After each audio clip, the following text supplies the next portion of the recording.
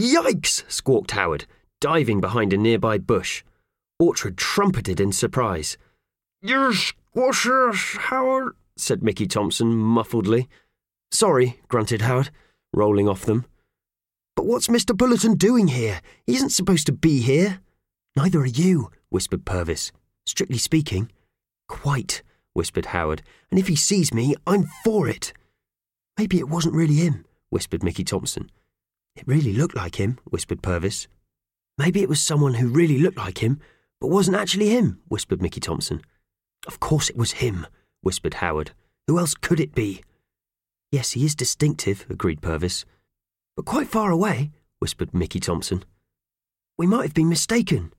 "Check," whispered Howard. "We need to be sure." So Purvis peeped over the top of the bush and checked. "He's gone," he said. "Gone?" squawked Howard. "What do you mean, gone?" "Moved off," said Purvis. "Disappeared." Howard spun about frantically. "But this is worse," he said. "He might loom up at any moment." "What do you think we should do?" asked Purvis. "Leave," said Howard. "Fast." "But Howard," chorused the mice disappointedly. "You said we could have a day out at the zoo, Howard," said Mickey Thompson.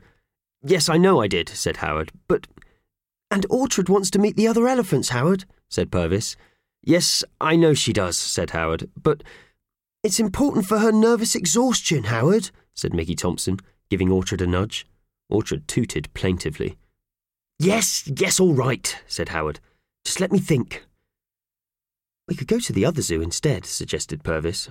"We don't know the way," said Howard. "We could ask," said Purvis. "By we, I take it you mean I," said Howard. "Well, yes," said Purvis. "I happened to notice an information point when I was looking for Mr. Bulletin. You could try there." Howard sighed and peeped carefully over the top of the bush. Purvis was right. Some way off, in the middle of a patch of concrete, sat a little wooden hut marked Information Point.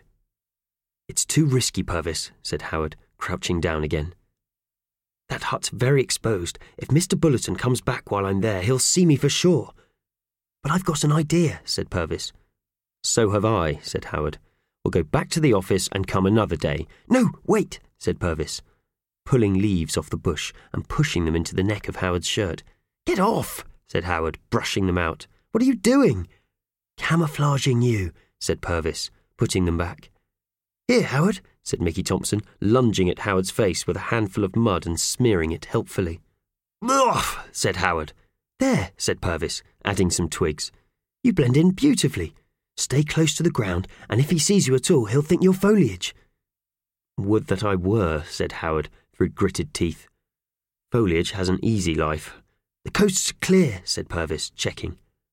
"All foliage has to do is sit around all day being foliage," grumbled Howard. "I should go now if I were you," said Purvis, "before he comes back." Muttering crossly, Howard wrenched off a branch of bush, held it aloft, and began crawling towards the information point. "Hooray!" cheered Mickey Thompson. "Go on, Howard!" Howard reversed quickly. "Shh!" he hissed. "No attracting attention." "Sorry, Howard," whispered Mickey Thompson. Howard set off once more, and the Clumsies peeped over the top of the bush and watched. "He's taken his time," observed Mickey Thompson. "It's because of the mud and puddles," said Purvis. "I expect he'll go faster on the concrete." "Oh," said Mickey Thompson. "Oh, look! There are some people." Said Purvis worriedly. "Do you think they've noticed him?" asked Mickey Thompson. Said Purvis worriedly. "We should have done a better job with the camouflage." "He's gone very still," said Mickey Thompson. "So have the people," said Purvis. "I wonder what's going to happen next," said Mickey Thompson, who was enjoying himself. "I can't bear to watch," said Purvis, covering his eyes. "Tell me." "They're moving towards him," said Mickey Thompson.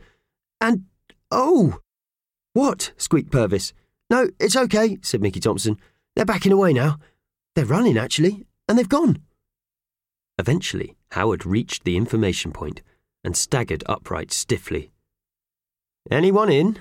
he called, knocking, and a noise came from inside that sounded like someone blowing an extremely loud raspberry. It went. "Hello?" called Howard, knocking again and rattling the handle. The door opened a crack, and a woman peered out. "Hello," whispered the woman, glancing around nervously. The noise happened again, and Howard jumped. "Welcome to the zoo," whispered the woman. Said Howard. "Yes," whispered the woman. "Is this the information point?" whispered Howard.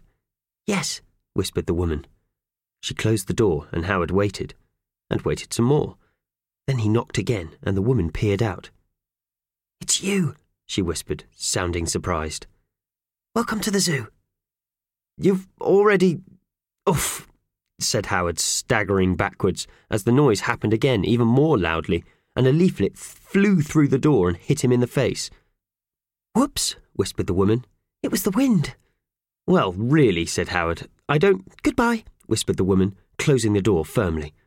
"Extraordinary," muttered Howard. He crawled quickly back to the bush and arrived behind it, puffing.